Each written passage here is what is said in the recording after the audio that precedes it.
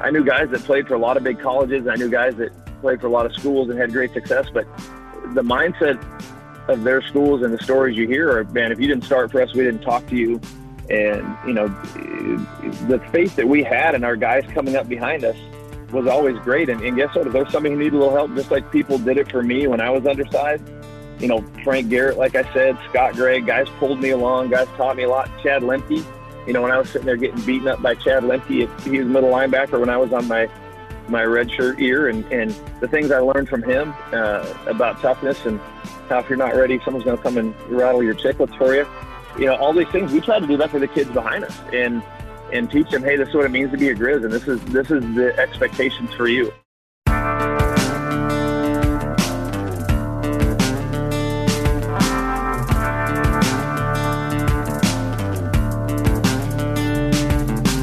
Dave Kempfert grew up in Missoula, and he was as close to the UM athletic department as any kid in the Garden City. His father, Al Kempfert, was an administrator in the athletic department, and his brother, Matt Kempfert, was a top basketball player for Blaine Taylor's men's Grizz basketball team. When Dave Kempfert joined Don Reed's Grizz, he rapidly carved out a reputation all his own. The center was a senior in 1995 and earned All-American honors, helping anchor the interior of an offensive line that featured a total of 3 All-Americans. Like so many before him, Kempfert came to Montana on a partial scholarship and left as a memorable figure in Grizz history. His intellect, his grit, and his toughness on the interior of the offensive line played crucial factors in Montana winning their first national championship in 1995, and the Missoula native incredibly proud of the legacy he left as a Grizzly. Please enjoy Grizz Greats, the silver anniversary of the 1995 national champions, featuring former University of Montana center Dave Kempfert, a Missoula native. We are happy now to welcome into Grizz Greats, the 25th anniversary of the 1995 national champions, the man who was the center for that football team, a junior in the 95 season, and obviously graduated then in 1996, Dave Kempfert with us. Dave, thank you so much for being here.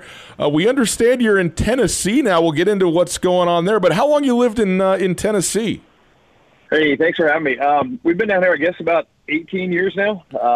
Love it. You know, Missoula, Montana is the hardest place in the world to move away from. It's still home, and it's tempting to always try and find a way back and find time to get back when you can, especially when, you know, your family's there and they send you these pictures, and that'll always be home to me. But we've lucked out. We found a great place. It's a great place to raise kids down here, and the work has been good and just another lovely place to live for us. Well, we'll get into it, but I got to say, if you're not in Montana, being in or around Nashville is pretty good. I've spent 18 hours, and they were glorious hours in Nashville, Tennessee. I had a grand evening once upon a day in Nashville. Yeah, it's a great place, and even my Montana family, you know, everybody is all over you when you move away from Missoula, and rightly so, I guess, but even my family that comes down here and you know, they come down, well, how could you move? And then they spend some time down here and they're like, man, we get it. That's a pretty special spot too. So we're lucky. There's a lot to be done around here. There's definitely some city and some things to get into, but there's also a lot of beautiful country and places to get away. A lot of little beautiful lakes and things too. So it's kind of the best of both worlds and a good compromise between my Florida wife and I. So it worked out well. Well, happy wife equals happy life, right? Well, the only time I've ever been to Tennessee, it's right. The only time why I've ever been to Tennessee was when the Grizzlies played in the national championship in Chattanooga in 2008 and 2009. But it seemed to me that the people of Tennessee, they're sort of similar to the people of Montana. It's the most friendly place I've ever been besides Montana. Do you see the parallels? Oh, absolutely. Yeah, it's very great down here. I mean, people, and I think we really saw a lot of it, especially when you're in a big city. We had these floods several years back that were awful. Obviously, things going on like the pandemic this year, and any time that something has hit Nashville hard or the surrounding areas hard, I mean, there's tornadoes down here, which obviously I never had to worry about before in Montana.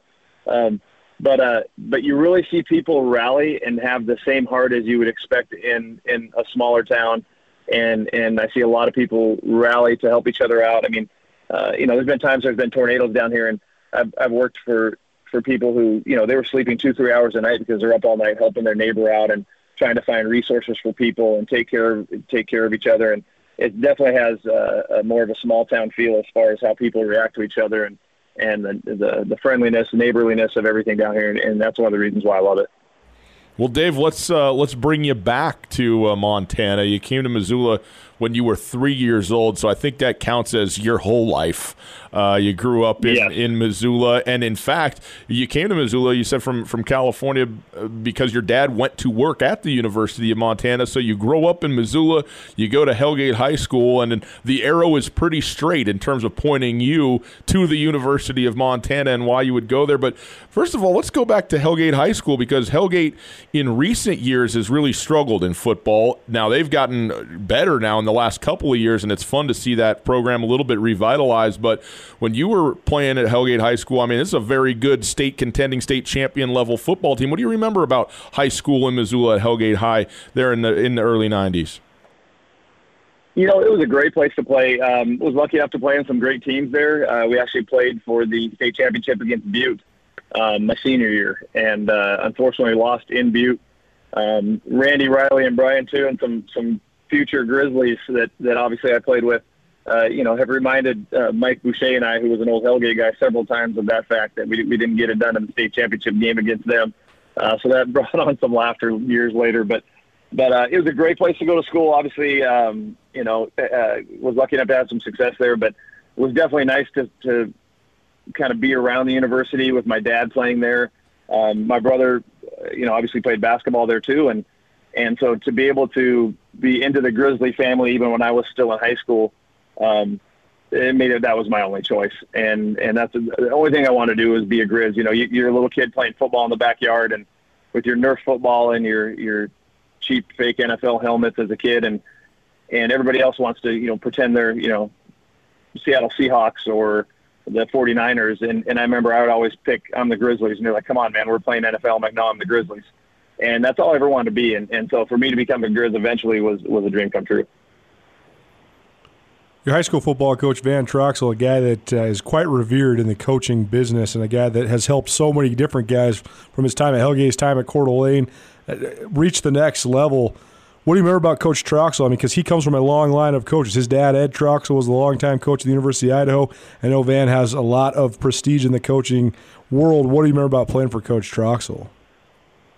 Oh, he was great. And he was, for me, what I was blessed enough to be surrounded by a lot of my career was I was always kind of an undersized guy for linemen, or there was guys that were thought to be better athletes, and rightly so at certain stages of my career. And he always believed in me and was encouraging to me and gave me great opportunities and just had a lot of fun playing under him. He was a fired up guy, and he'd have meditation day. We'd all lay down on the floor of the study hall, and he'd let us listen to inspirational tapes and then he'd get out on the field and be fired up and spitting and sweating with the rest of us, and just was a great guy to play for, and was really thankful for my time at Hellgate. It sounds like a little Phil Jackson level style there, a little Zen master thing going. He had that. That was kind of unexpected from him at the time, but he switched it up on us after we'd been in high school a few years, and we had a blast. We just did. He was a great guy to play for, and obviously a lot of respect for Coach Troxel and his lineage of his family and what they've done for football. So, you mentioned your brother Matt. Were you a basketball player growing up too in high school? I was not. I got cut from the freshman high school basketball team, which ironically was coached by Coach Troxel. Oh, wow. And that didn't make me very happy, and I probably should have been cut. I don't think that was my game.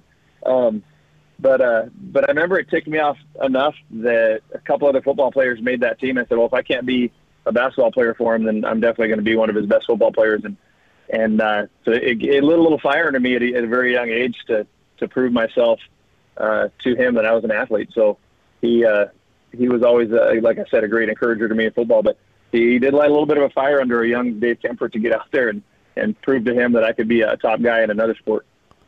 Remind me now, who's older, you or Matt? Matt's by a couple of years. Okay. So it's funny, though, because a lot of times brothers, they gravitate towards the same sport. It sounds like you guys kind of started taking different paths a little bit even early on in high school, though. But what do you remember about growing up with a brother a couple years older that was also an outstanding athlete who had similar dreams of playing for the Grizz? Oh, it was great. Matt, again, my brother's he's somebody I'm so close to. I love him to death. He was a great encourager to me.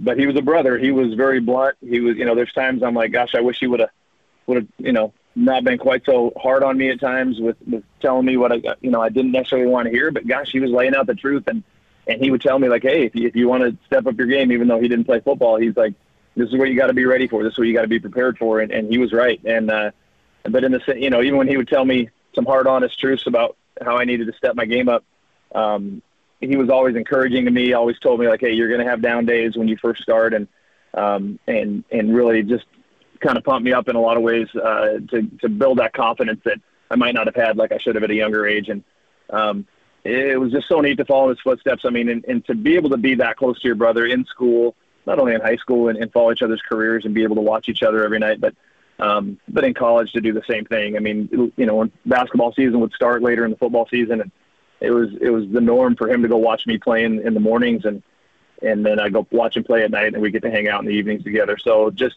could not have had a better experience as far as being that close to family in my hometown that I loved, and playing for the team that we always wanted to play for. Now, where does the size come from? Because you and your brother both big dudes. So was your dad a big guy too?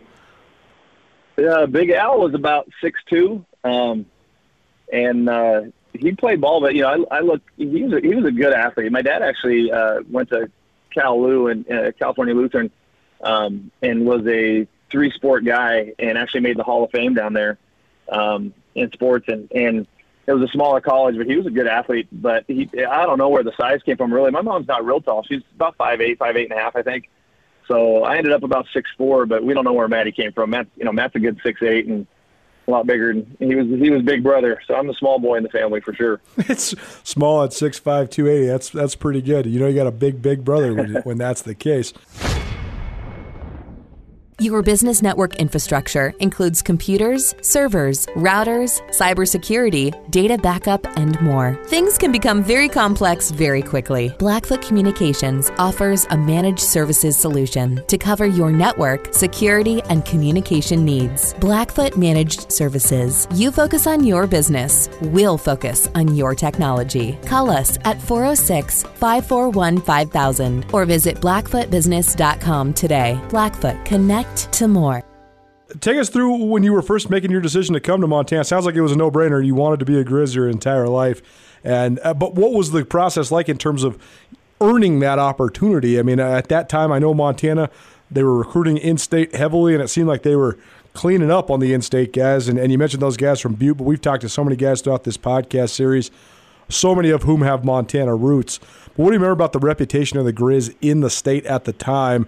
And what was that memory like when you actually realized, oh my gosh, I'm going to get this opportunity to go play for that program?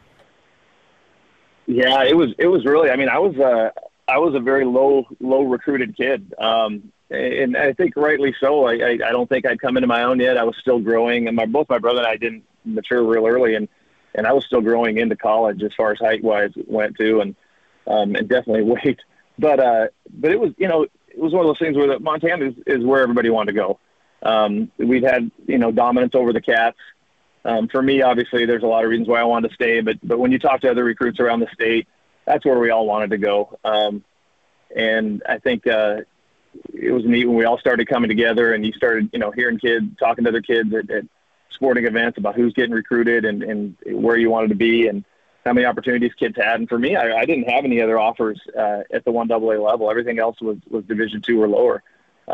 And so we went to a football camp at Idaho when I was in high school, and then I actually went to one of the Grizz camps.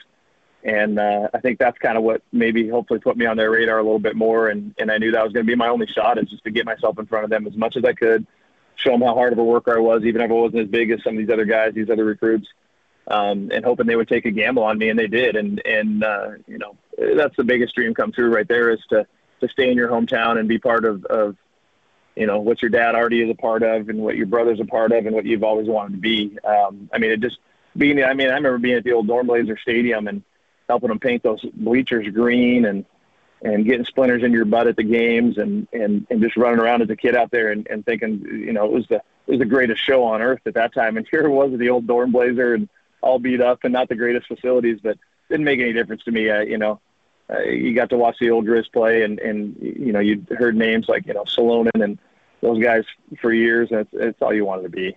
And so it was really, really exciting when I knew that I was going to get an opportunity to do that. Yeah, I wanted to ask you about that very thing because you obviously have memories going back to Dornblazer, and as you just said, actually working out there and in certain ways getting the field ready and that kind of thing. When Washington Grizzly opened up, though, in 1986, you're in middle school getting ready for high school. What did you think about that place, like when it opened up, and did that just make the dream even greater when you're like, wow, look at this place?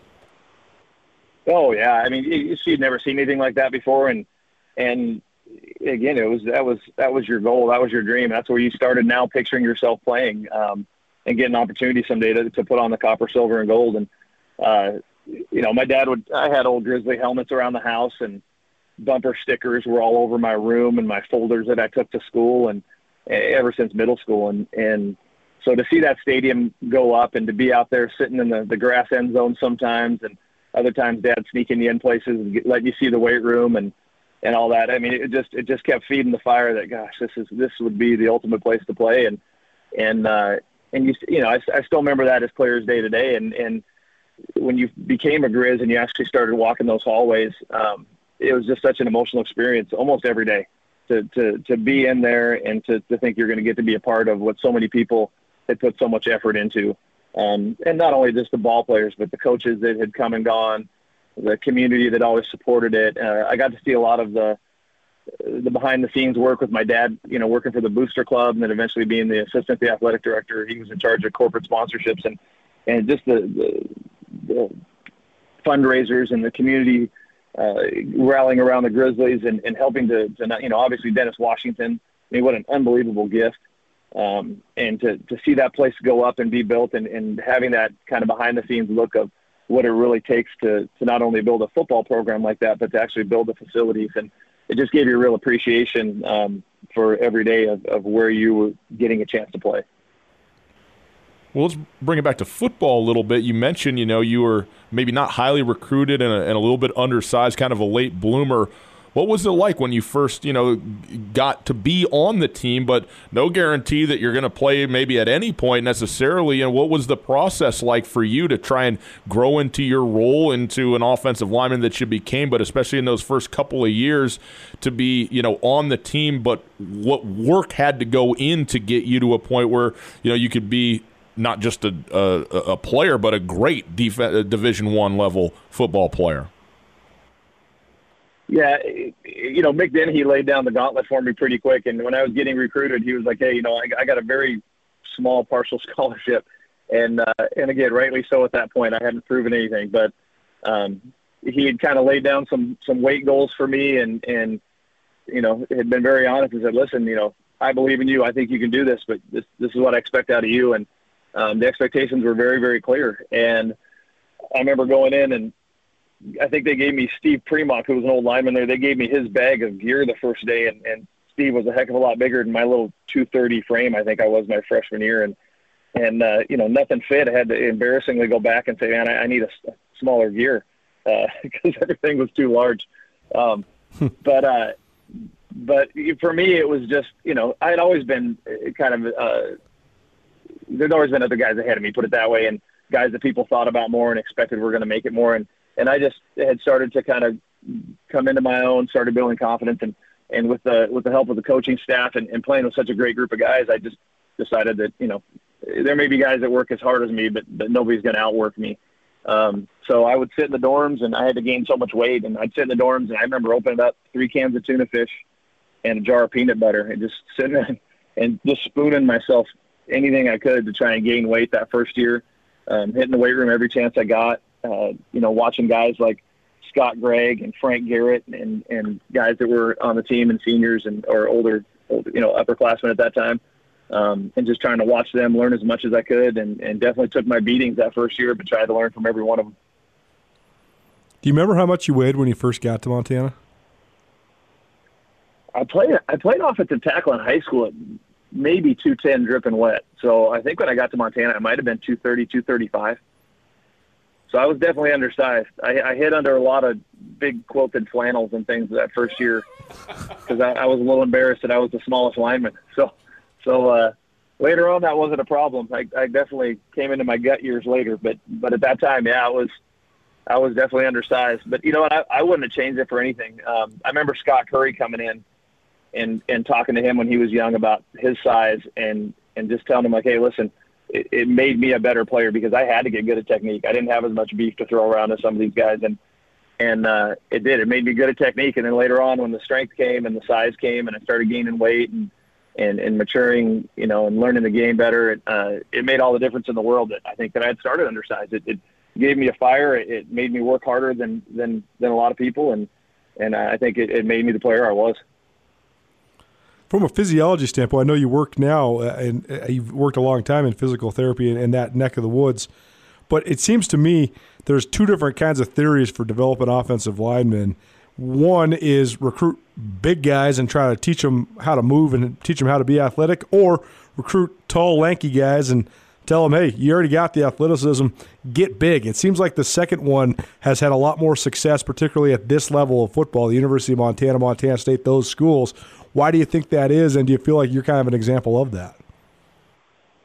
I think you're right. I think from what I've seen in my experience, not that there hasn't been guys that started big and were fantastic players, but I would much rather. I mean, I got a 14-year-old son right now, and I think about it with him all the time. And I would much rather have someone who's got a little bit of a mean streak, knows how to turn that switch on, and is an athlete, and has the frame. And I think you got to be able to move. And I think people are really learning now that, you know, you can get big, but you got to have that athleticism. You got to have ankle mobility. And, you know, I look at it as a PT now. Of course, I can't help but look at the world through those lenses now. And I look at, you know, ankle mobility, hip mobility, and obviously, you know, you always work on the things like playing with good pad level and footwork. And I just think that some of that stuff just doesn't come naturally to a lot of kids. And so they have to rely a little bit more on their size.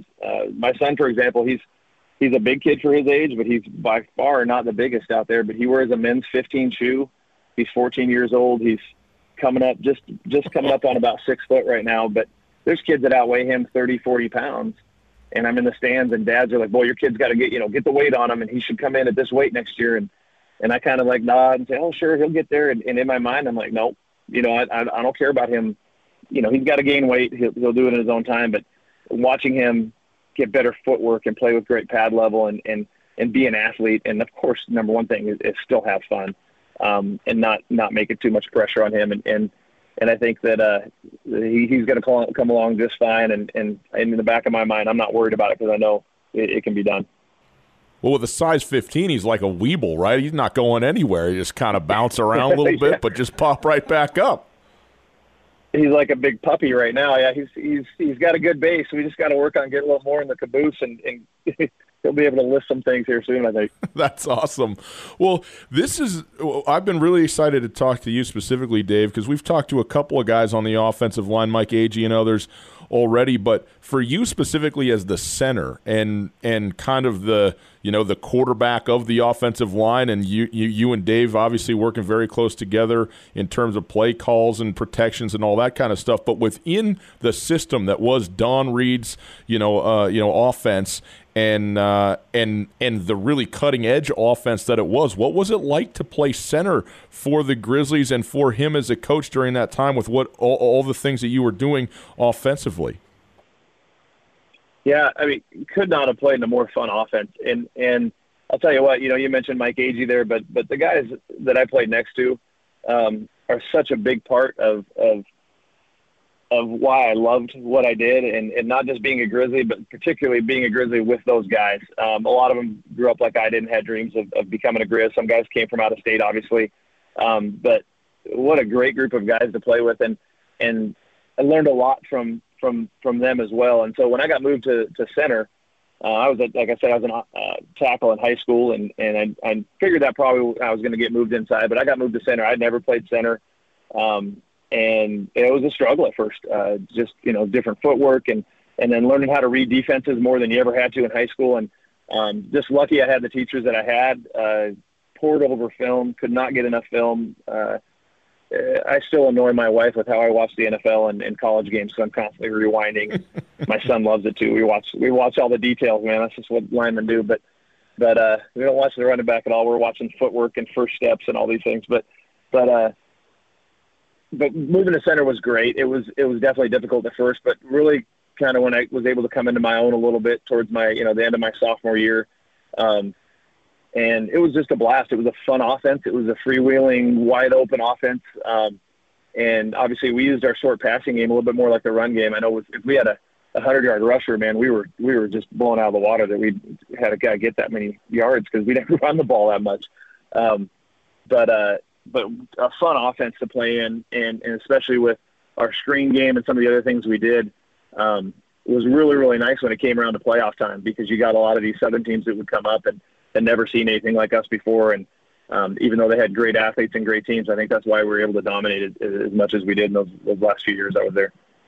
Well, Dave, I got to tell you, listening to your thoughts on how you and your son watch football, we need to get together and watch some football, because I've been dreaming of finding somebody like you. I'm an old center myself, and watching with all these guys that only watch the quarterbacks and the receivers like Ryan, it's a little bit annoying. We actually have a game on our show. Yeah. We have a game on our show where every time I say offensive line, Ryan's sister participates in some form of extracurricular activities, because she thinks it's so funny how much I talk about the offensive line and doesn't understand why. But I'm trying to tell everybody this is the main point to football, right? Yep. That's who starts. It starts and ends everything, man. It all comes up front. And I was so great. I'm not gonna lie. Like, my kid is a baseball player. He's done some dance. He does theater. He does all these things. And he quit baseball at about 9. Said it wasn't his game and didn't want to do it anymore. And he just really wanted to dive into football. And I know how bad I hurt in the mornings when I get up sometimes, and I'm like, dang it, stick with baseball, son. But I'm not gonna lie. Like, my heart was full when my son said he wanted to play football, and he's ended up being a lineman so far. And you never know what's going to happen, but he loves it. He loves the position, and he knows that real men play with their hand in the dirt. And just makes me happy every day knowing that he enjoys it and loves it just as much as I did, because I would not have wanted to play any other position.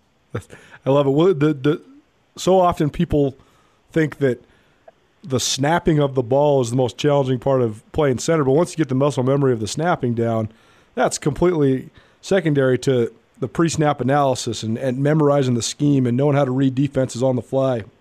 Did that part come naturally to you? The mental part of the game was tough at first. Everybody has some snaps, and I'm sure Denny, can still cringe at some of the bad ones I had in my career. But the mental part of it did start to come, and I'm telling you, the guys next to me, I probably didn't have to direct as much as a lot of centers do, because I had such intelligent guys next to me. Mike Agee and Jeff Zelk and I, for example, we got to play together, 3 years and start together 3 years. And, by the time you're towards the end of your junior year and through your senior year, I mean, you know each other so well, and they know the calls, and we made more dummy calls and things like that than we probably needed to make regular calls sometimes, because we just knew each other so well, and we knew each other's strengths, and we all have weaknesses. We knew the other guy's weaknesses against certain types of players, and we could adjust, and I think that's one of the things that gave us some great success. Grizz Greats, the silver anniversary of the 1995 national champions, is sponsored by First Security Bank in Coulter. While First Security has long been a supporter of the University of Montana and UM athletics, people might be surprised to know how much First Security Bank, in fact, influenced the University of Montana program and the path they were on directly. Back in 1993, the Grizz were on their way to their second ever berth in the Division I AA playoffs. Previously, in 1989, the only other time Montana had made it to the Division I AA playoffs. And at that time, first-round home games awarded via a bidding process. And so to help support the Grizz football team, as well as fortify the faith throughout the community of Missoula, Bill Boucher, former president of First Security Bank, stepped up to the table to help the University of Montana guarantee any potential revenue lost for the first round of the playoffs. And, of course, that was recouped in a big way, as the University of Montana in 1993 then started the first of 17 straight playoff berths. And in 1995, that local optimism was turned into national prominence as Montana made a run all the way to the 1995 national championship. First Security Bank is proud to sponsor Grizz Greats, and this 25-part podcast series commemorating the silver anniversary of the 1995 national champions. First Security Bank, a proud supporter of Grizz athletics and the University of Montana. the center-quarterback relationship is always, I think, an interesting one to think about, but especially with this team. And Dave Dickinson, obviously a senior in that 95 season, but he was behind you, under center for a couple years with you as the starter. What was it like working with him, and how much time did you two spend specifically on the aspects of the game that are important to have in sync for a center and a quarterback? Well, I like to say I'm an intelligent guy, but I know compared to Dave, I pale by comparison.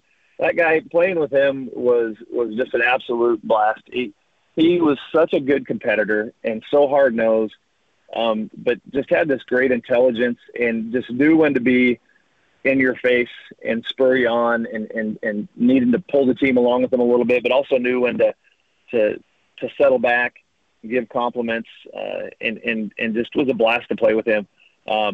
Again, he led so much. He was obviously our leader. Don't know. I mean, I was lucky enough to play some ball, obviously, with other quarterbacks and in college and later on. And don't know if I've ever been around somebody like Dave that was so much of the whole package. And to work with him and to learn from him and to all of us, have a leader like him was definitely a treat. And obviously one of the reasons we had our success that we had. I'm interested in the mindset that you had, or your perception of the mindset of your team in general heading into that 95 year, because you graduated a great class in the 94 season, including, of course, Scott Gregg. But you had only 12 returning seniors. One, of course, is Dave Dickinson, but a great junior class that year in 95. What do you remember about going into that year, whether it was expectations, aspirations, or just, general confidence and belief about where you guys were at and what you could do? Yeah, it's funny because you think you would have concerns or, being my age now, you think you'd remember, oh yeah, we had some concerns on this or that, but I don't really remember at this time. It's not coming back to me that we were that worried about it. I mean, you always had some holes needed to be filled, but I think that's in the tradition of the great Grizzlies is we always kind of had the mindset of you don't have to, rebuild, you reload. And one of the great things, and to backtrack just a little bit, is I knew guys that played for a lot of big colleges. I knew guys that played for a lot of schools and had great success, but the mindset of their schools and the stories you hear are, man, if you didn't start for us, we didn't talk to you. And, the faith that we had in our guys coming up behind us was always great. And guess what? If there's somebody who needed a little help, just like people did it for me when I was undersized, Frank Garrett, like I said, Scott Gregg, guys pulled me along, guys taught me a lot. Chad Lemke, when I was sitting there getting beaten up by Chad Lemke, he was middle linebacker when I was on my redshirt year. And the things I learned from him about toughness and how if you're not ready, someone's going to come and rattle your chiclets for you. All these things, we try to do that for the kids behind us and teach them, hey, this is what it means to be a Grizz, and this is the expectations for you, and this is the speed we run practice at. And if we didn't see something we liked, it wasn't always the coaches that had to police kids. It was the team, and I think we did it in a great way. I think we did it in an encouraging way, hopefully for everybody.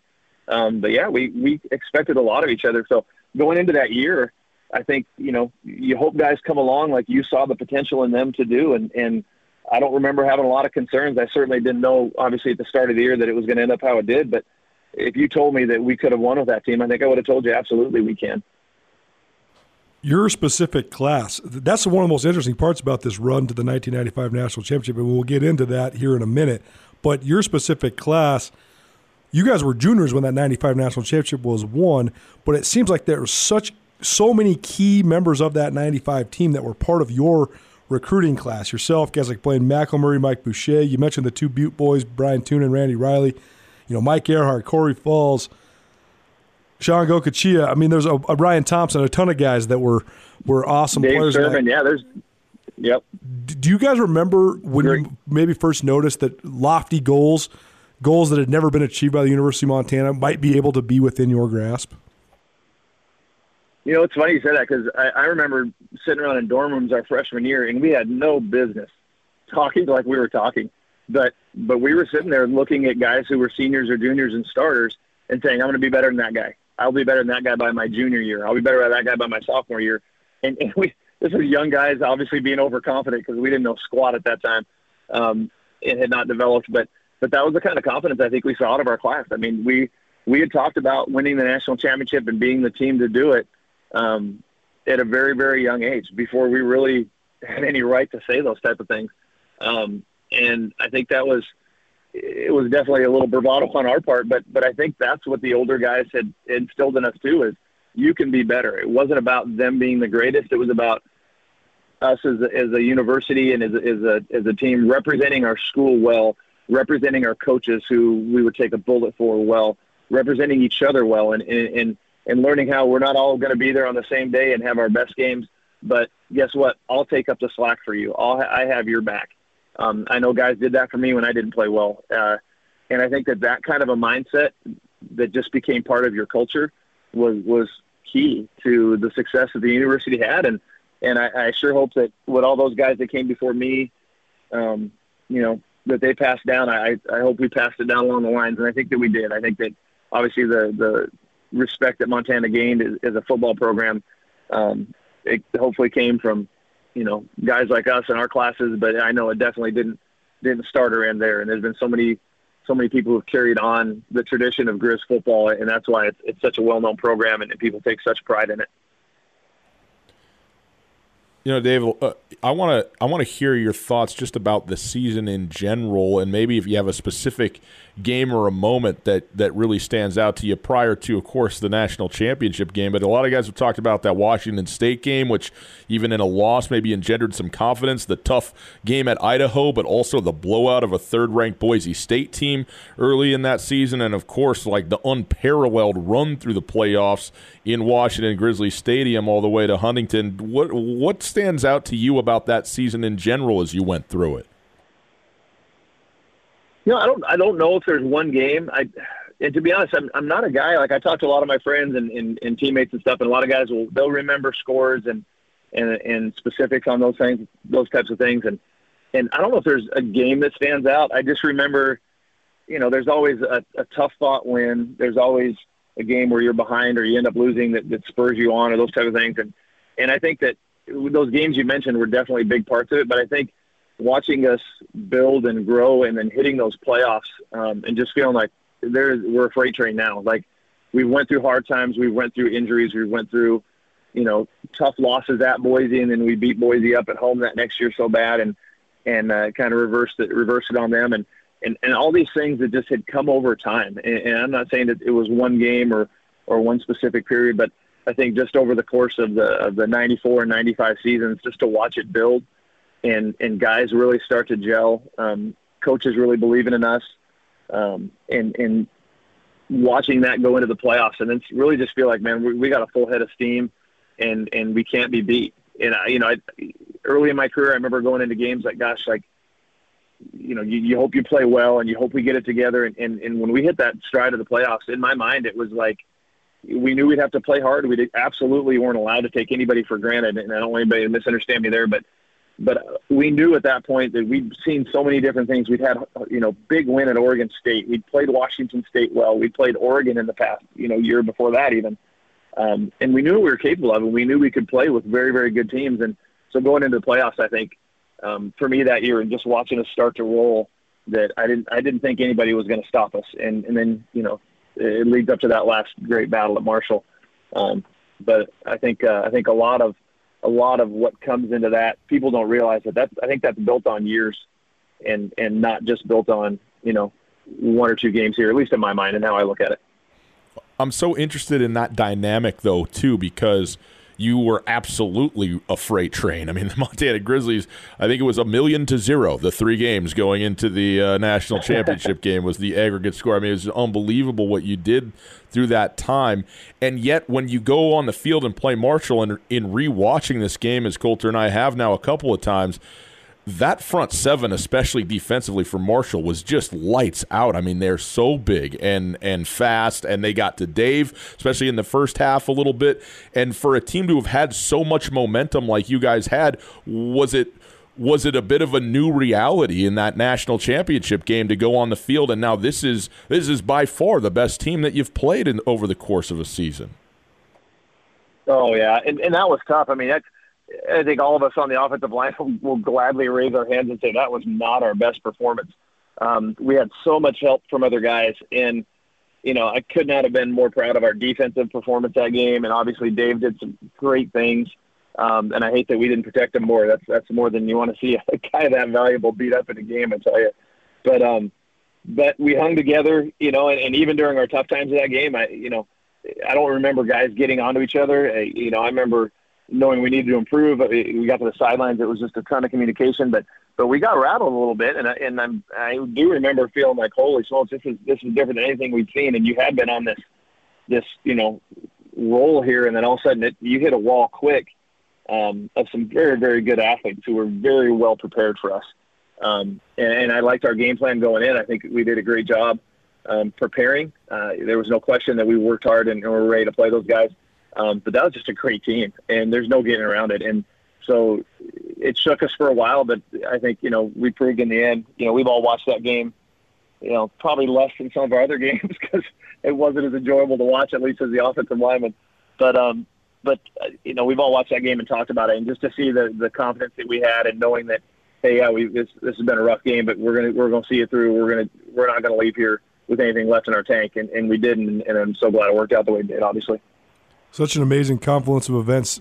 Both the performance of that team, how hot you guys got, but then everything that happened around the country during the playoffs that kept sending these warm weather powerhouse teams to Missoula to have to play Washington Grizzly Stadium. But then you guys have to endure that exact same scenario, but on the opposite side of the coin, where you're playing in front of what I think still is the largest crowd to ever watch a Division I AA or FCS game. So do you remember just the intimidation factor of going to Huntington, West Virginia? Or were you guys intimidated? What did it take as an athlete to shift out of playing in front of your home, sold-out crowd in cold Montana weather than playing on what amounted to a road game for the national championship? Yeah, it's definitely weird. I mean, to think that you're in that situation of playing a team that's that good and they have home field advantage for a national championship game, you're obviously not very stoked about that. But I don't remember being intimidated going in. I mean, Billy Lyons was a fantastic defensive tackle for them. And watching him on film, we knew we were going to have to play well. And guess what? You play a guy like that, you're going to lose some battles. But when you look at it and you're watching film on it, you're not thinking that way. You're going into the game thinking you're going to win every time. But you're not shook when you lose a battle against a guy like that, but you just don't want to be, you want to be on the winning side of that. And we weren't afraid to ask for help during that game at times when we needed it, to handle some of the things they threw at us. The coaches did a great job of adjusting. But I don't remember going in and hearing anything other than crowd noise and then looking up in the stands and seeing that unbelievable group of Grizz fans that traveled from all over at a tough time of year. I mean, it's Christmas, it's before Christmas time. It's a long way to go. And just being so inspired by the people that were there and the people we had talked to in the week before and all the media things that went on and just knowing you can just feel the support of everybody back home and the phone calls you'd get and the messages you get from people back home. And just all you wanted to do was to get out of there with that win and get back home and celebrate with everybody who has always been with you along the way. And so I think that gave us a lot of confidence going into that game. Even though the confidence was shook at times, it never went away. And it was a great place to play. I mean, beating a team like that at home too, there's something awful sweet about a team that talked a lot of trash in the days before. And to sit there and didn't even have to say a word, but just know that you took them out at their home field, and they were a great team, obviously. And that's a pretty satisfying feeling to know that you were able to pull that off at their house. I don't know if anybody else mentioned this, but we did a kind of a team get together, in the nights before the game, and they had a nice dinner, and somebody had the idea that most of us thought was not a great idea to do a karaoke night. And they got up there and they started singing, and there was some songs that were sent to kind of make fun of Montana, like we were too country. And we're just thinking, man, this is West Virginia. Aren't you all supposed to be a bunch of hillbillies? and so they started singing, and not one of us was like, I'm not in the mood for karaoke. I want to play a football game. And so we kind of retreated, and we tried to be respectful because Coach Reed wouldn't have it any other way. But we kind of retreated and just said, yeah, let's get out of here. Let's get focused on the game again because this is ridiculous. And while it was somebody trying to create a fun atmosphere, it's a national championship game. I don't want a fun atmosphere. I want to be focused. I want to get in there and I want to hang out with my buddies. We'll have fun together. Thank you. We don't need to celebrate with the other team right now. And all you want them is to go down. And so we went back that night. And again, I remember several of the coaches saying, if that didn't give you enough ammo to be fired up for these boys, I don't know what did. And we carried a little fire in our bellies after that night too. And I think that spurred on us even more to really make sure we made an impression on them. Your business network infrastructure includes computers, servers, routers, cybersecurity, data backup, and more. Things can become very complex very quickly. Blackfoot Communications offers a managed services solution to cover your network, security, and communication needs. Blackfoot Managed Services. You focus on your business. We'll focus on your technology. Call us at 406-541-5000 or visit blackfootbusiness.com today. Blackfoot, connect to more. You know, the interesting in that game, tough a game as it was, you were only down one time in that game, but it happened to be with under 5 minutes to go in the game when a touchdown was scored late to put you guys down by 1 point. And now you have a drive that you got to execute to take the lead back, and you get a fourth down completion in the course of that drive and so forth. But do you remember, taking the field in that moment and what your emotion or mindset was, knowing, okay, well, we are officially now losing the football game and time is short and we have to go do it this time. We have to get it done. What was that like? Yeah, there was definitely a sense of urgency, and you could see it on everyone's face. I know it was on mine. But there was, I don't remember any panic. I don't remember anybody saying, hey, we can't do this. We'd done it before. We'd been in situations together as brothers before, and I think that was a lot that we carried into that was we can do this. And obviously we didn't know if we were going to, but if I go back and, I've watched that last drive several times, a lot more than the rest of the game.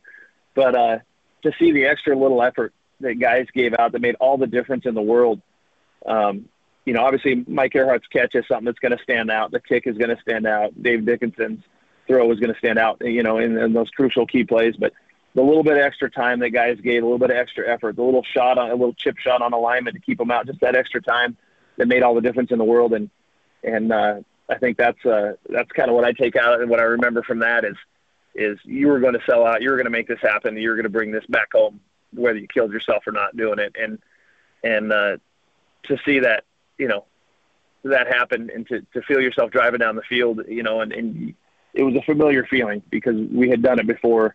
And I think there was definitely a large urgency, like I said, but I don't remember feeling panicked. I felt like we could get it done. That collective sense of belief, it seems as if that's something that so many great teams across all sports, across all time periods share, but trying to cultivate it, gaining that together is so esoteric. It seems as if it's the magic potion that no one really knows the specific formula for.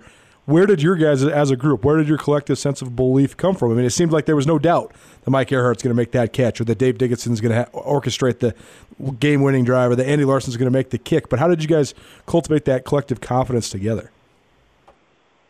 It's probably different for different guys on kind of where they got their motivation from, or their inner drive and those type of things, so to speak. But I think it's putting in the hard work day in and day out, seeing each other, putting yourself through pain, through the hot summer days, and the playing in those cold games, playing when you're sick, guys playing injured, watching guys upperclassmen when you were a pup, watching them put themselves through a lot of discomfort and watching them reach down and pull guys up. And I think all of that, just if you got the right group of guys, and we obviously had the right group of leaders in our coaching staff, but to have that just become the norm, and that's what's expected here. And other places try it. I wish I could tell you there's a magic thing. I mean, if I was coaching, I don't know how I would necessarily build it, but I think it starts in a lot of places. It starts in the kids you believe in. It starts in the giving underdogs like me a chance. It starts with obviously trying to get the big recruits in as well, and the guys that are the well-known products that are going to turn out. We're going to be good players for you if they stay healthy.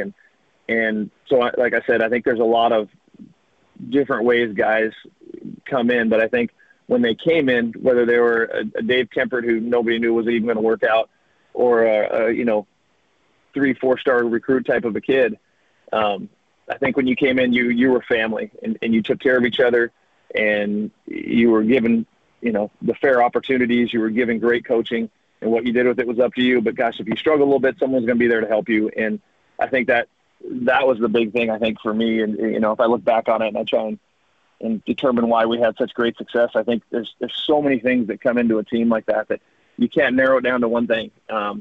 But we did a lot of things very, very well.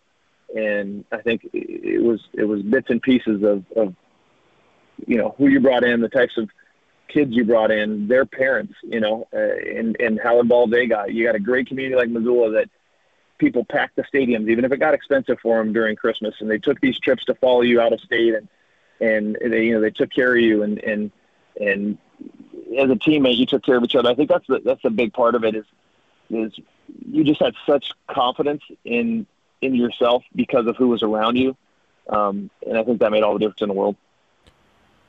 One of the things that's been so fun to me about this is hearing guys talk about what that championship has meant to them. And every guy, every player, every coach is going to have a kind of a different sort of experience or maybe take something away that's a little bit different, even though the championship is just one championship. But for you, you're just so heavily ingrained in the University of Montana, and your dad's working, at the university and in the department. Your brother already played there. What was it like for you to deliver the school's first national championship in football, back to Missoula when you got home, having, that level of sort of familial integration that you've had, that the Kempfert family has had at the University of Montana? Well, I think, obviously there's such a sense of pride with thinking that we were the first ones to be able to do it. I think more important to a lot of us is that not only were we able to do it, but we saw it happen after us. We saw traditions carried on that were started before us. Some of them were traditions maybe we started in our 4 and 5 years there. But to have my family, obviously ingrained in being Grizzlies from day one, and that meant a lot to me, and I got to see my brother go on to be a fantastic basketball player for the Grizz and watch them win championships. And for a while there, I mean, it was if you were a Grizz, you were champion was your mindset. And so for us to be a part of that and to carry that on, and I remember Don Reed saying, hey, if you win this sucker, it's going to be on the press box. It's going to be on the rings on your fingers. And you were hoping that was going to come true, and you were believing it, but to see it actually, manifest, and to put that ring on your finger, and to see the banners fly, and to come home for homecomings and have people remember, what that team meant to them, and to hear stories. And just like the players have different stories, people in town have their great memories. And, I think Mick Dennehy did something great for me. And I was a very probably overly serious player at times. And sometimes that worked to my benefit, but he reminded me before my senior year just to look around a little bit and really take in the whole game. And he goes, watch what happens when you guys score a little bit. Have some fun out there, and don't just run back to the bench and start studying, and talk about what we can do better. And I did. I enjoyed my senior year a lot, and I think I took some of his advice to heart. And the reason I'm bringing that up now is I think I've learned that was a great lesson for me to enjoy the successes, obviously work on the, bounce back from your losses and things. But I have that, I have Montana Grizz national championship stuff in my office right now. And it's a great reminder of what a group of guys who believes in one cause with a great mission can do. And not only players, but just like the business world, you got an organization, and you got everything from your CEO all the way down to the people that are working at 3 a.m. cleaning up after y'all. And to know that it takes that whole team, it's the whole process of how do you become great? Are you great at this time of day only? Are you great all the time? Are you working to improve only when you see things go bad, or do you have a culture that's constantly working to improve even on your best days? And I think that's what I carry out of it for me is not only the satisfaction of knowing that we did something that nobody else had done at that time, and that you've always wanted to do, but I think I carry out of that is what I carry with me the rest of my life, is knowing that you had a band of brothers that took care of each other, believed in each other. And I'll never forget those guys. And even the guys you didn't pal around with or were necessarily your great friends, I remember every one of them. I remember what they did and what they contributed. And some of them, it might have just been in the locker room. Some of it might have been, just on a Friday night when you need to just have a buddy to talk to or whatever. And some of them obviously made the contributions they made on the field. But I think that's what I carry out of it is what a group of determined people can do. when they all believe in each other and they help each other out. And that's what I try to cultivate in my family life and also in my business world. Colter, in 1993, the Grizz football team was looking to host its first playoff game of the decade and just its second season of playoffs in school history. As we know, you got to have some financial backing to guarantee a home game, and former First Security Bank president Bill Boucher stepped up, spearheading a group of local business owners to guarantee that bid for UM Athletics, and that commitment from First Security Bank to UM has never wavered. Bill Boucher, Gordy Fix, several other business owners around the city of Missoula certainly had a huge influence in stepping up, certainly some of the first true believers in what Grizz football could become and what they could mean to the Missoula community. 2 years later, in 1995, the University of Montana had turned that local optimism into national prominence. The Grizz won the Division I AA National Championship, the first national title in the history of the university, and 25 years later, First Security Bank is still proud to sponsor the Grizzlies. First Security Bank, a presenting sponsor for Grizz Greats, the silver anniversary of the 1995 national champions, a 25-part podcast series remembering that epic 1995 season. First Security Bank, proud sponsor of Grizz Athletics and the University of Montana. Yourself and everybody else that was juniors on that 95 team, you guys then had the distinct experience of not only winning the national championship, but then playing your final season as Grizzlies as the defending national champions. And I think that's an interesting thing because every Grizz team since 1995 has had among the highest expectations in the United States of America in all of college football. And that group sort of set that tone, but you guys were the first ones then to be the Grizz that had the targets on their backs, to be the Grizz that everybody wanted to take down, to be the number one team in the country that everybody was gunning for. What were the biggest differences you remember between 1995 and 1996, your senior year? You know, I think right off the bat, the first thing that comes to mind is, boy, we got a target on us now. Everybody wants to take down the champion. And so that led into a lot of preparation, I think, maybe even harder than we prepared before, which is hard to believe on our team. I think the guys really knew that we wanted to go get that second one. And we'd been there before, and so now there was that another uptick in that confidence of we've done it before. We had as much faith in that team as we did, which sounds crazy because you lose Dave Dickinson, you lose a lot of players that were such big contributors to that team and helped you win a national championship. But we had so much faith in the guys behind us. And I remember honestly going into the Oregon State game that we won and being so dang proud of Brian Ayyett. And watching, here's a guy that had never started before. He came in with fire and he played so well. And I remember thinking, we got another guy who's going to play well for us. People are in trouble this year because we're going to roll. And I remember feeling very, very confident that we could head up back to that championship game again with the team that we had. So it was a different mindset. I mean, you still the preparation and everything you put in, but I think having that little bit of confidence of knowing that when you went home, you still had that ring on the shelf to look at and remind yourself of where you wanted to go again was a little bit of a change, obviously, from the previous year of just hoping. Now you know you could do it. It was just whether or not you could string it back to back. Dave, you go from being the singularly smallest offensive lineman in the entire program at a 1AA school to making your NFL dream come true and playing in the league. What was it like leaving the University of Montana, and how did that transition work for you initially to go into the league? You know, it was obviously a dream. I remember when some guys showed up at practice. I think it was a Buffalo Bills guy at the time, and he showed up, and I'm sitting there thinking, like, who's he watching today? Who are they looking at today? And then he's like, you dummy, you know, like they're looking at you. And so I still didn't have in my mind that was something I could attain. I've always had to be a guy that just focused on the next day. I wasn't this great talent, you know, and so for me to, you know, I just had to be a lunch pail guy. I just had to, you know, do what I did day in and day out. And if it was going to happen, it was going to happen. And I kind of, you know, treated my opportunities in the NFL just like I treated my career when I got to Montana. It was like, all you can do is take care of yourself, work hard, put your time in. And so when it came through and, you know, I got some calls in the later rounds and didn't get drafted, but got a chance to go free agent to Seattle right off the bat and be under Howard Mudd, who's, you know, up there with top coaches ever on offensive linemen in the NFL. Absolutely. To get an opportunity to go and get that opportunity. I mean, it's a dream come true. And I can even say this, with the perspective of a lot of years now, it was hard when I got done playing ball. I never really saw a whole lot of the field in the NFL and was a practice squad guy. And I'm not going to say there's not a little bit of a bitterness to me still that I know I could have played longer and feel I should have.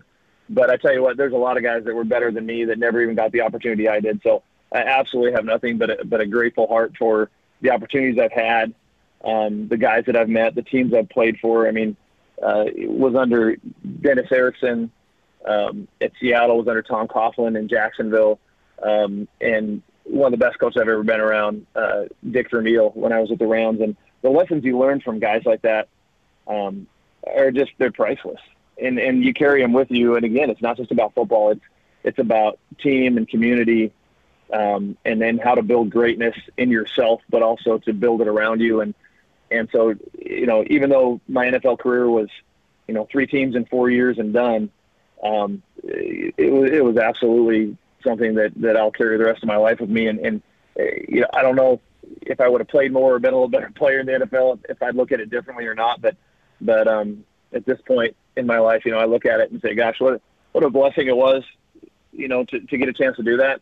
But the true gratefulness comes from the chance I took on a skinny kid out of Hellgate, because me not playing the NFL would not have been a tragedy, but not getting a chance to be a Montana Grizz, I think would have, because that's what I carry with me more than anything, more than the fame that kind of comes along with, getting an opportunity to play in the NFL and those type of things. I think, being a Grizz was undoubtedly the best time of my life in my sporting career. Well, let's bring this thing full circle in your post-playing days. First of all, if I understand it right, probably the best thing you did in the NFL was you found yourself a Florida gal, right? And while you were in Jacksonville, and you get married. Now, but you came back to Montana to finish up school or to go to do physical therapy stuff right at the University of Montana. Now, were you together at that time? Did she come with you? And what was it like for her if she did to come from Florida, which is a little different than Montana is? Yeah. So I got cut in 2000. I had applied to PT school and got in, but turned it down to go play ball.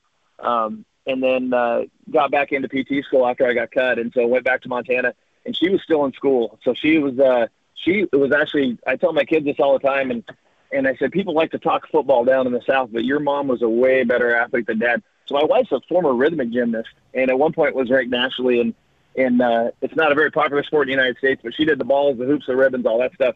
It was a fantastic elite level athlete, actually trained in Bulgaria and overseas and all this stuff. And I just pray my children get her flexibility.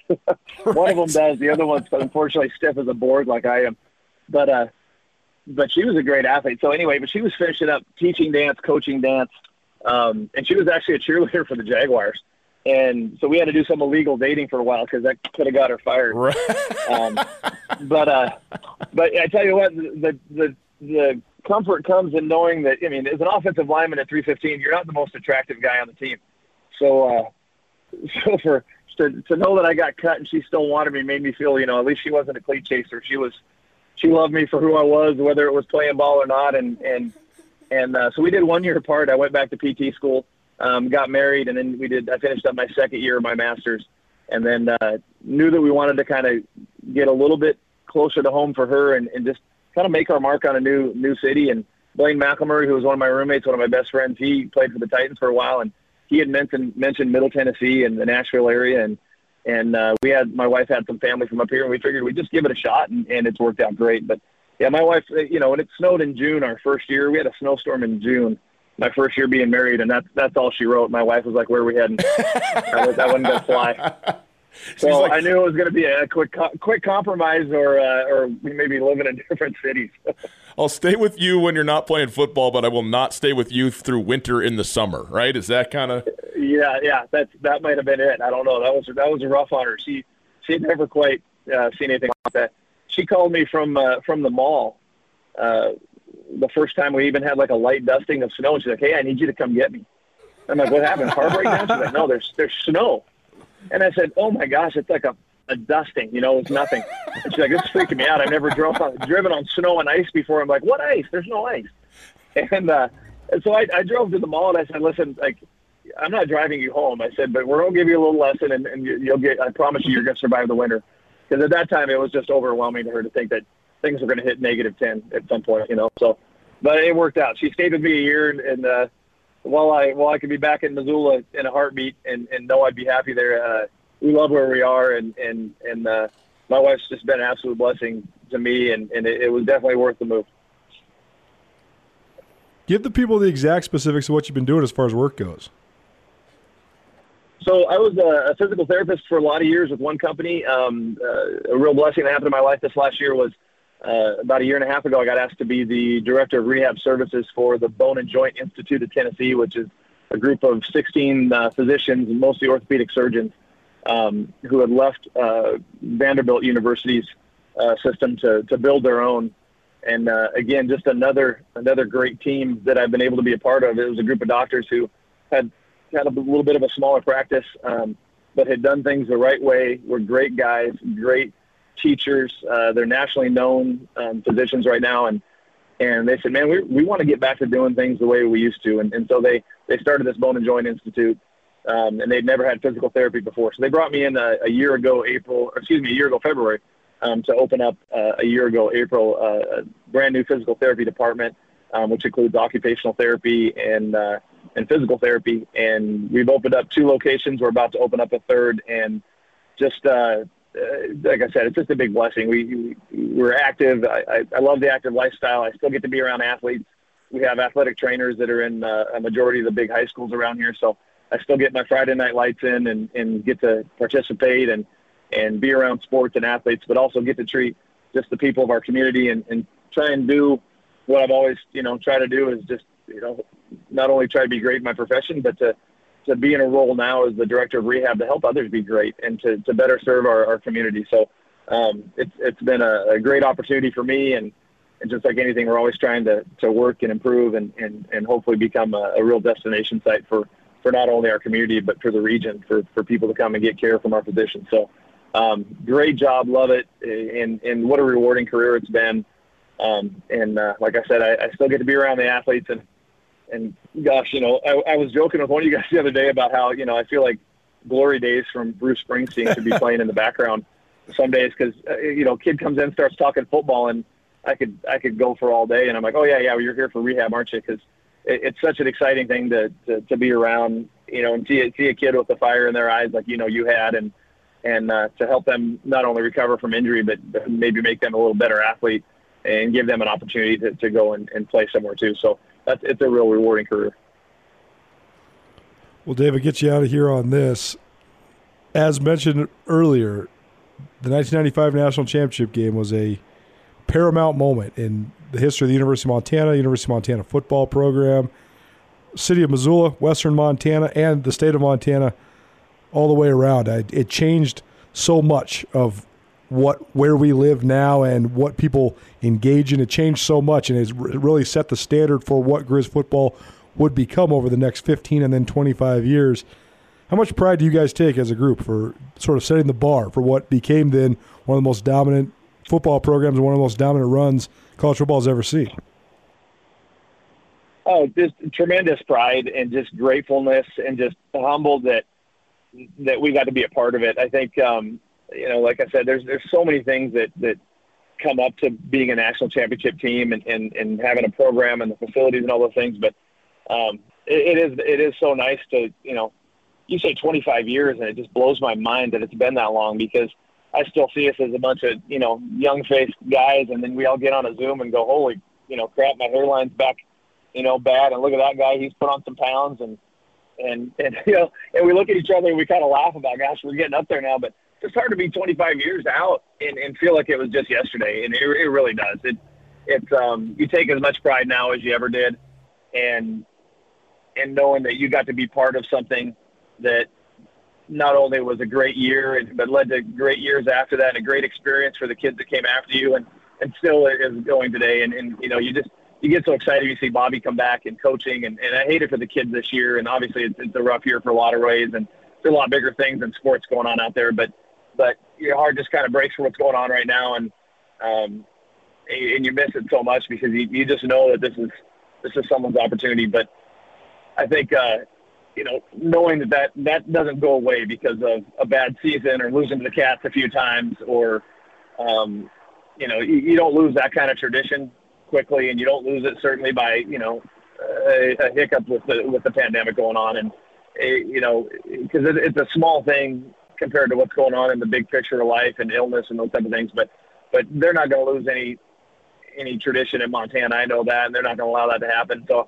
I think knowing that we were a part of that, and then that grows and we grow it. I've converted so many people to Grizz fans down in the South, and that's not easy to turn an SEC guy into watching Grizz Cat games. But boy, they watch it and they get it. They see the crowd, they see the tailgate parties and the satellite parties that we have down here, and I got a lot of people wearing copper and gold that had no idea who they were before I moved to Middle Tennessee. So I'm very proud to say I'm passing along to people. I've made fans out of people you never thought would be fans, and that's what the Grizzlies do to people. Though I think people get it, and they see the pride that Montana takes in the Grizz, and I'm very, very proud to say I got to be a part of that for a short time.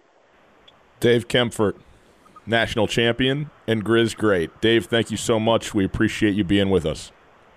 Hey, thank you guys. Really appreciate it.